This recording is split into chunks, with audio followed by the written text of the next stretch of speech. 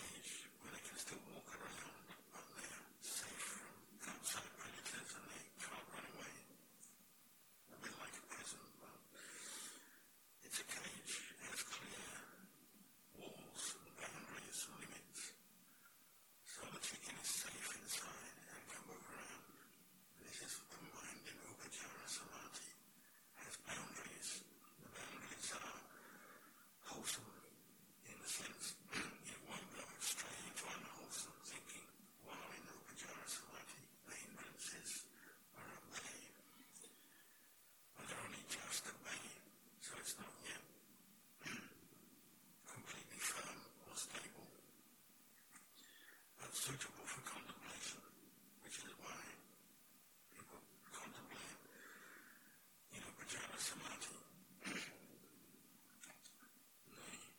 The images can arise, or one can direct the mind to visualize things, look at things, but it's no longer the mind that is just distracted with thinking or endlessly thinking. There may be some thought, or there may be not. Maybe it's just knowing the object, quietly observing, looking, and with a brightness and a detachment, in the absence of strong passion or desire.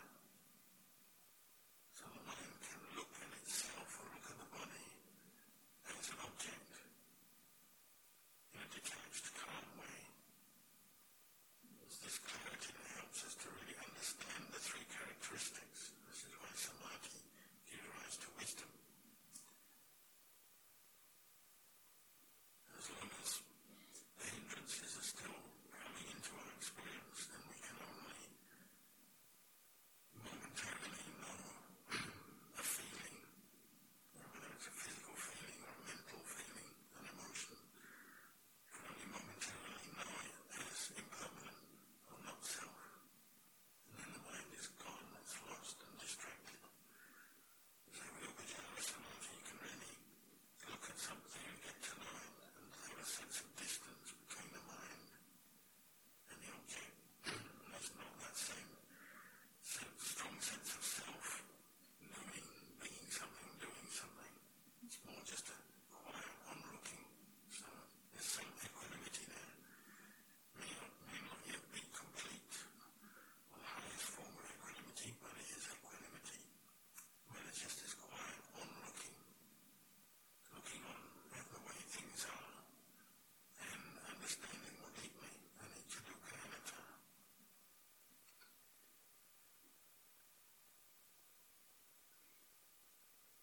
The danger of Upajjhana Samadhi is that the mind can fall back to the hindrances quite easily. With external stimulation or memories or tiredness, dukkha vajana can come up, the mind can withdraw quite easily.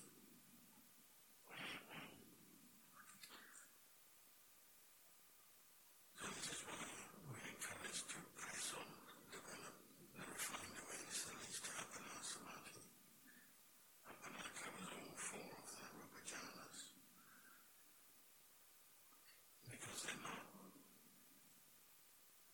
easily attained skills, and even if one has experience of them, to repeat that experience at will is not easy. We say Appana Samadhi is to differentiate between Upajjhara and Appana.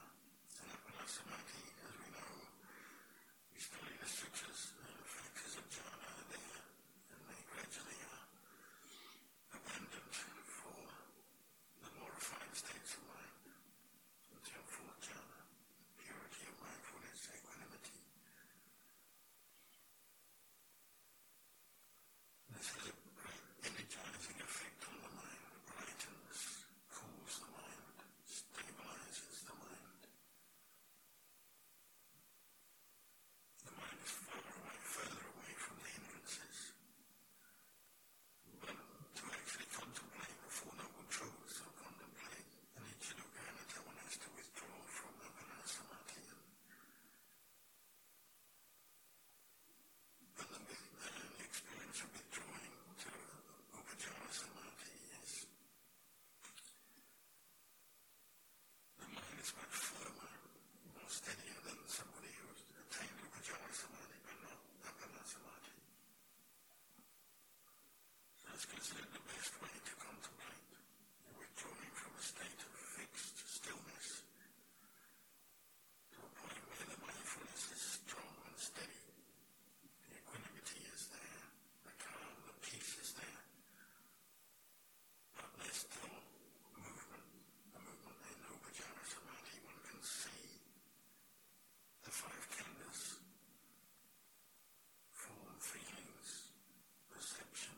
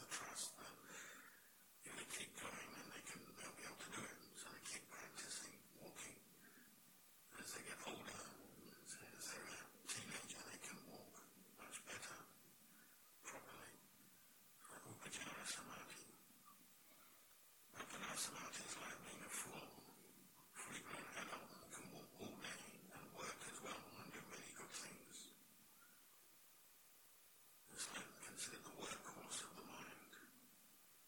If one attains Samma Samadhi, then there's this very strong energy that refreshes, that sustains, that helps one, sustains one's contemplation, helps one penetrate more deeply, helps see things more clearly, see the body more clearly. So, teachers talking about how when